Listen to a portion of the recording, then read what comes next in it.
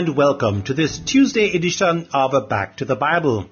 In today's program, we continue our current series, The Power of the Gospel, with Bible teacher Dr. John Neufeld. In studying our text for today, Romans chapter 8, verse 18, we will hear a message entitled, The Weight of Glory. So now let's go back to the Bible with Dr. John Neufeld.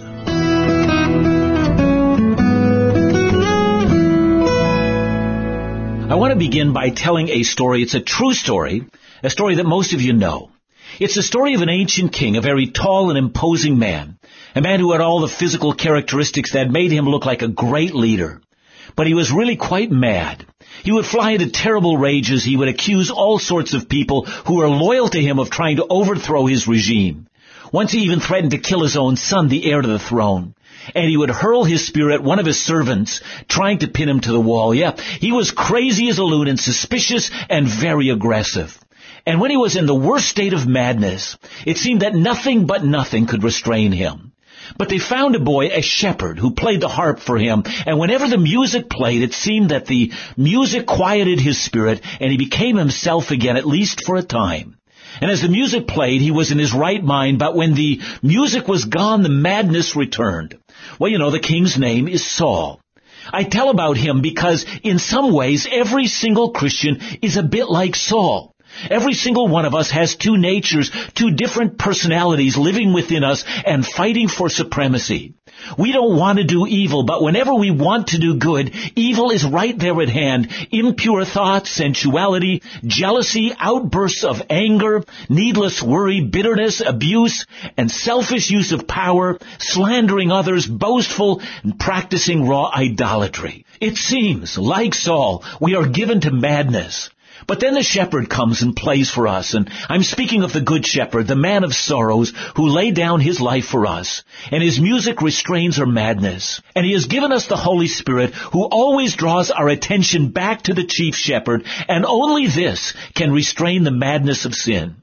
And if by the Spirit we put to death the misdeeds of the body, we will live. And so we fight the madness by walking with the Spirit. That, in essence, is the entire message of Romans 5-8. Walk in the Spirit, and you will not carry out the misdeeds of the body. Your madness will be restrained, and you'll be yourself, the new self, created to be free in Christ Jesus, created to find delight in the things of God. You might think at this point, well, is that it? I mean, is that my life? And if it is, didn't Saul fail? Ultimately, the madness overtook him, and he lost the battle and his soul. Well, yes, he did, because the music was not inside of him, but it is in you. Do you know, and I've learned there is a great victory in the life of the Spirit, Spirit-controlled, Spirit-directed life. There's a great power available to all of us, and there's also a great struggle. Now, what I'm about to say needs to be qualified, so hear me out before you form a conclusion from what I say. In a sense, our experience is like the experience of Jesus. Now, as I've said, that needs to be qualified, for Christ never sinned, nor was there within him the madness of the flesh that led him into sin. But I'm thinking about Christ's first and his second coming. In his first coming, he came into a world filled with suffering, in which he himself was called upon to suffer. He experienced the madness of a world sold into sin. Jesus came in poverty, lived in humility, and was mocked and lied about and slandered and then crucified on a cross. But in his second coming, he will come not in weakness, but in splendor, in power, and in great glory. So in a real way, this is illustrative of a tension that every believer understands.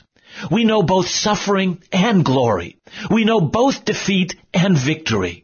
We know both the painful status of living in this world, and yet we already have a foretaste of the glory that has already begun in us through the gift of the Holy Spirit. And furthermore, we can look behind us and see the effects of sin, and look ahead of us and see the fruit of redemption.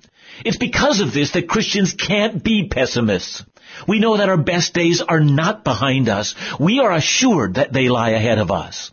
You know, some time ago, a popular preacher wrote a book entitled, Your Best Life Now. But that's not true of believers. But it is unbelievers who have their best life now. We anticipate the final victory over all of the madness that remains in us and the madness that reigns in the world. From Romans 8:18 to the end of the chapter, we find a passage rich and deep in hope. There's a hope for the creation. There's a hope for each believer. God is solidly in control. There is a golden chain that binds us to our Savior that cannot be broken. Nothing can separate us from the love of Christ, and in all things we are more than conquerors. And so Romans 8:18 transitions from the battle for holiness that has been the subject of discussion up to this point in time and flicks our headlights onto high beam and invites us to look down the road. The verse begins with the word "for." This indicates that what follows now to the end of Romans 8 is a further amplification of what Paul has hinted at in verse 17. Let's read verse 17. And if children, then heirs, heirs of God and fellow heirs of Christ, provided we suffer in order that we may also be glorified with him. In verse 17, Paul pulled back the curtain, as it were, and helped every believer understand our present experience.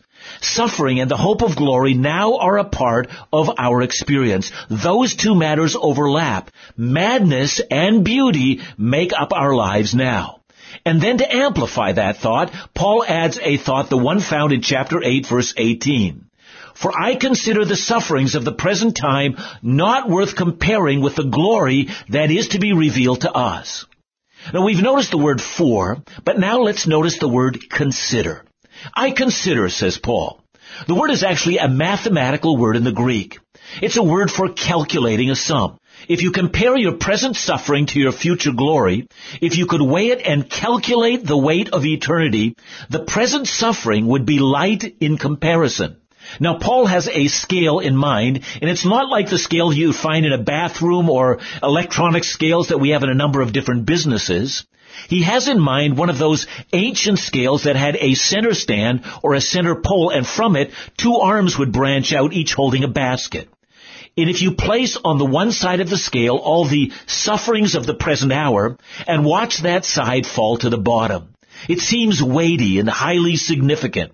Now into the basket on the other side, we place the weight of glory. The glory that Paul has in mind is the adoption or the promise of an heir who will rule and reign with Christ. And then the weight on the side of glory is so significant and so heavy that the sum total of the weight of our sufferings is simply nothing in comparison. See, the present sufferings are not worth comparing to the glory. It's a silly comparison. It's like putting a feather on one side of a scale and then a 20-pound gold bar on the other. The scales fall so suddenly to the one side, for the comparison of the two are not worth comparing at all.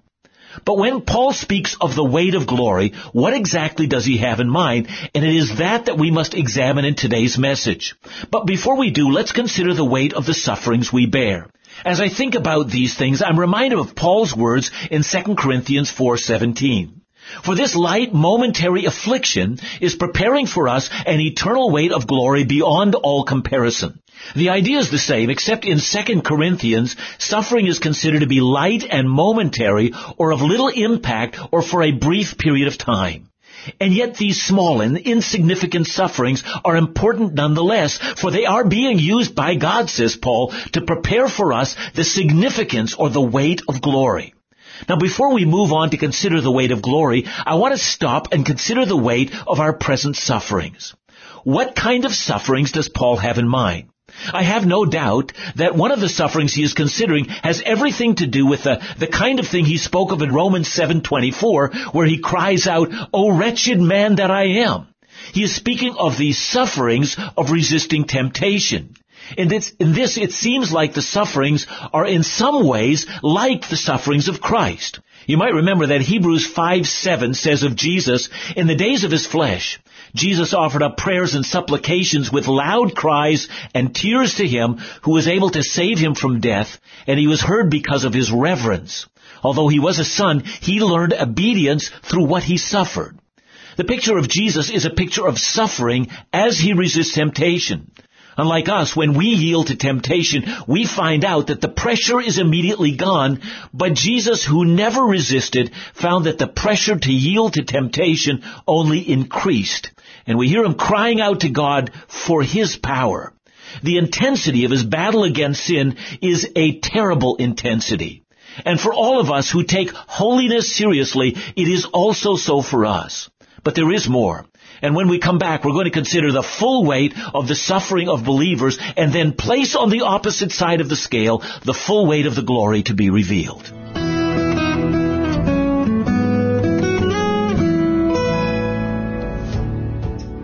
This is Back to the Bible, Bible teaching you can trust. If you are a regular listener to Back to the Bible Jamaica in recent years, you've probably wondered why is it that we've been so heavily promoting the correspondence courses for children. Well, surveys have shown that 83% of Christians make their first commitment to Jesus between the ages of 4 and 14. That is, when they are children or early youth. Further surveys done indicate that children aged 14 to 18 have a 14% probability of doing so, whereas unbelieving adults aged 19 and over have just a 6% probability of becoming Christians. The data clearly illustrates the importance of influencing our children to consider making a decision to follow Christ as their Lord and Savior. In fact, because the 4 to 14 age group slice of the pie is so large, many refer to this age range as the 4-14 window. The question is your child or ward in the 4-14 window of their lives? Then why not get them enrolled in a free mail-in Bible correspondence course today? It's just like those that helped me and many others to become rooted in the Word of God when we were children. For information on how your child or ward can sign up for these free mail-in Bible correspondence courses, please call 876-920-8311. That number once again, 876-920-8311. Now, as we get back to the Bible, here once again is Bible teacher John Neufeld, who will help us to understand what the term weight of glory really means.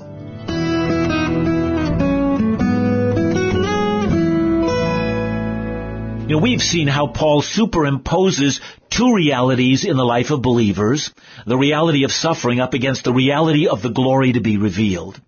We have begun the comparison where Paul begins it. Because he has been describing the battle against sin, Paul must, at the very least, mean that learning to put the flesh to death means suffering. Once we determine not to please ourselves, but our Lord and Savior, suffering does ensue. But suffering must not be restricted to that. We need to remember that Paul is writing this letter to the Christians in Rome, and we need to consider suffering from their perspective. For instance, in the Philippian letter, while Paul is imprisoned in Rome, he tells the Philippians of the intimidation that Christians felt in Rome. Speaking out for Christ would result in financial pressure, the threat of imprisonment, and even death lay before them. And of course, Paul would have understood that.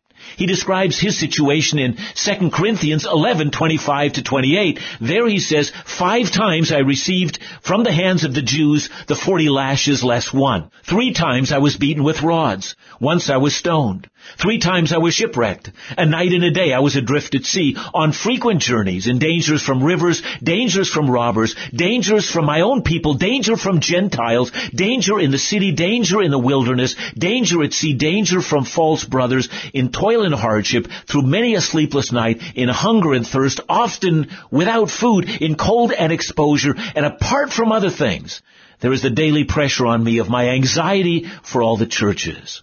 See, this for Paul was the physical toll his ministry took on him, a heavy toll indeed. And it would all end with his execution. He was beheaded in Rome, an order that was given by the Roman Emperor Nero in the year AD 68. His life of extreme hardship and suffering ended at the executioner's chopping block. You know, we've discussed the weight of suffering under temptation, a weight that is only understood by those who actually resist temptation. Then the weight of persecution, or the suffering for the gospel. But should we keep the suffering Paul is referring to only to those items? Well, I think not, and here's why. You know, back in chapter 8, verse 10, Paul referred to his body being dead because of sin. He was talking about the fact that death is at work in all of our bodies. That's the reality of life on this side while we await the glory to be revealed. And if that's the case, it seems logical to assume that Paul spoke of all kinds of suffering. You know, someone might complain here. Paul, you don't know what you're talking about. There's nothing light and momentary about some suffering. I mean, what's light and momentary about lifelong chronic pain? What's light and momentary about crippling arthritis? Now, I remember a very dear friend I had years ago. His name is Harry. Harry was an elder in a church I was pastoring, and I must say I loved Harry.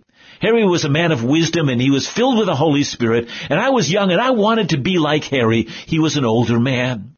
And one day, Harry called me, and he had something he needed to tell me. I sat with Harry in his office, and Harry had been slurring his speech as of late, and he had gone for multiple tests to find out where the problem lay. And they had just found out what the problem was. And he told me as we sat in his office, he said, I have Lou Gehrig's disease. I'm going to die a very difficult death. And he knew how he would die. He would gradually lose all muscle function. And Harry said, I've asked the Lord for just one thing, not to take away my power of speech. I always want to be able to utter praise to God as long as I live. But it didn't happen that way for Harry. His speech was the very first thing that he lost, and I grieved for him. His suffering seemed so weighty, and it seemed to go on for so long. You know, some religions like Hinduism teach that all matter, including evil and suffering, is only an illusion. But that's not what the Bible teaches. You can't read the story of Jesus suffering in Gethsemane that way. It was real and it was horrible, and it was heavy. The Bible never sweeps our suffering away. It's your calling to suffer with Christ. It was God's plan that you identify with your Savior in this way. He wants you to understand the suffering of your Savior. You may go through suffering because you're called into mission, or because you're called to sacrifice your finances, or simply because God in His sovereignty has called you to walk through the storm of a debilitating disease. So please hear me. I am not belittling your suffering. If you're especially overwhelmed by suffering or sorrow today, I weep with you, and Christ cares for you.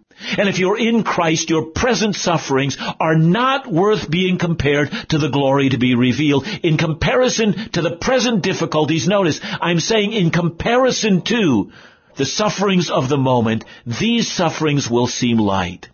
All the weight lies on the side of the scale that holds the glory that is about to be revealed. But what does Paul have in mind here? We know that whenever a believer breathes his last, there is at that moment for them an outburst of beauty, of inexpressible joy, of delight, of soul rapture that is so profound and real and everlasting and heavy that even the greatest suffering you'll go through in this world is light in comparison. You simply can't compare your sorrow to the joy that is waiting for you. Now, we know that there is an intermediate state, and we know only a small amount regarding this state. Whenever a believer dies, they are at that moment immediately ushered into the presence of the Lord. 2 Corinthians 5:8 is adamant about this. To be absent from the body is to be present with the Lord. Once the body dies, we are in the Lord's presence.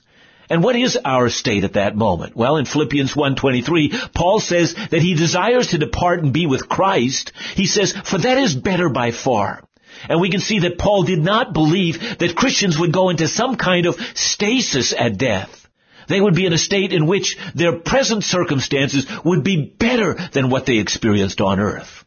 But even though death for a believer is but a portal into inexpressible joy, I am convinced that this is not what Paul has in mind in Romans 8:18.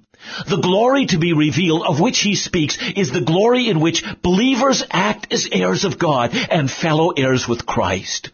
Now we do know that while Paul taught that all believers upon death would immediately be in the presence of Christ, yet at the same time the body would die and fall asleep. In 1 Corinthians 15, he speaks of the resurrection of the body, and in 1 Corinthians 15 verse 49 he says that in that time we will bear the image of the man of heaven. He means that the body we shall have will be like the raised body of Jesus from the tomb, never again subject to pain or aging or the fight against the flesh or the downward tendency of death. The sting of death would end. But still, I don't think this is what Paul has in mind in Romans 8:18. Not only will we stand in glory and receive an incorruptible body, but we will be heirs of God and joint heirs with Christ. See, when God created Adam, He created him as the ruler over all the works of his hands. He created him to govern and to give order to and to direct the creation on God's behalf. Adam was given significance and purpose, and his life and his actions would bring glory to God as he used all of his creativity in his governance of all things. But Adam abandoned his high calling. But, says Paul, the children of the second Adam, Jesus, will not. And once we begin to rule over all the works of God on His behalf, we will come to see how it is that our sufferings were used to shape and mold us and to maximize our joy and effectiveness as heirs for all of eternity. See, and once we see that, we will also see that none of our sufferings were random, but all were used for God's glory and for our long-term good.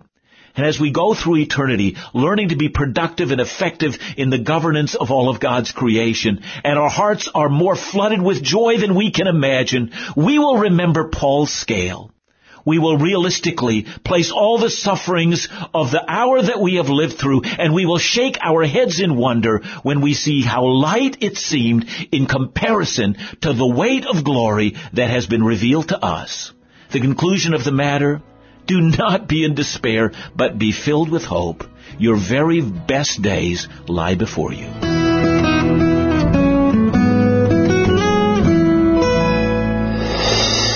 Amen. Dr. John, I just want to ask this one really practical question. What do you tell believers in the midst of their suffering?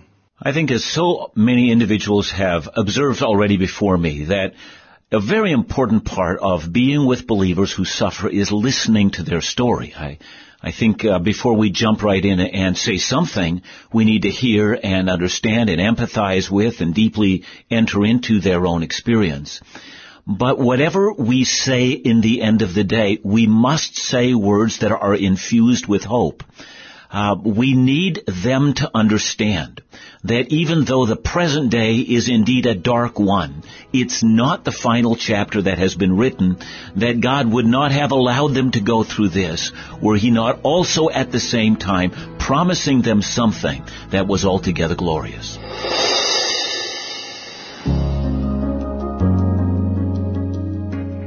Thanks for joining us today here on Back to the Bible, brought to you by Back to the Bible Broadcast Jamaica, in partnership with listeners who give in support of this ministry. Our office is located at shop number 22, Hagley Park Plaza, Kingston 10. Our office hours are from Mondays through to Fridays from 8:30 a.m. through to 4 p.m. We can be contacted via email at backtothe@gmail.com. Our office number is 876-926-5765, and our cell and WhatsApp number is 876-337-6295. To listen to this study again or some of our previous studies, they are available in our free mobile app along with other Bible engagement material. Just look for BTTB Jamaica in your app store. That's BTTB Jamaica. You can also listen from other podcast platforms, including Podbean, Google, Spotify, and Amazon Music. Be sure to look for Back to the Bible Jamaica. And before we go, we have in stock the 2024 edition of Our Daily Bread, available from our office here at Back to the Bible for $500 each. Debit and credit cards are accepted. Well, what a wonderful hope-filled message Romans 8:18 provides on how our sufferings in this fallen world should not leave us in despair. Rather, they point us to the ultimate hope, the glory that awaits all believers in Christ when he comes to judge and restore the earth. As we wrap up today's program, we pray that this truth will continue to give us strength and comfort for the difficult days ahead, or even now. Let us learn to put our hope in the glorious future that God has in store for us. In tomorrow's study, we will continue to unpack Romans chapter 8, looking at verses 19 through to 22 with Dr. Neufeld. So please join us as we continue in our series, The Power of the Gospel. That's tomorrow, right here on Back to the Bible Jamaica, seeking to bring you closer to Jesus today than you were yesterday.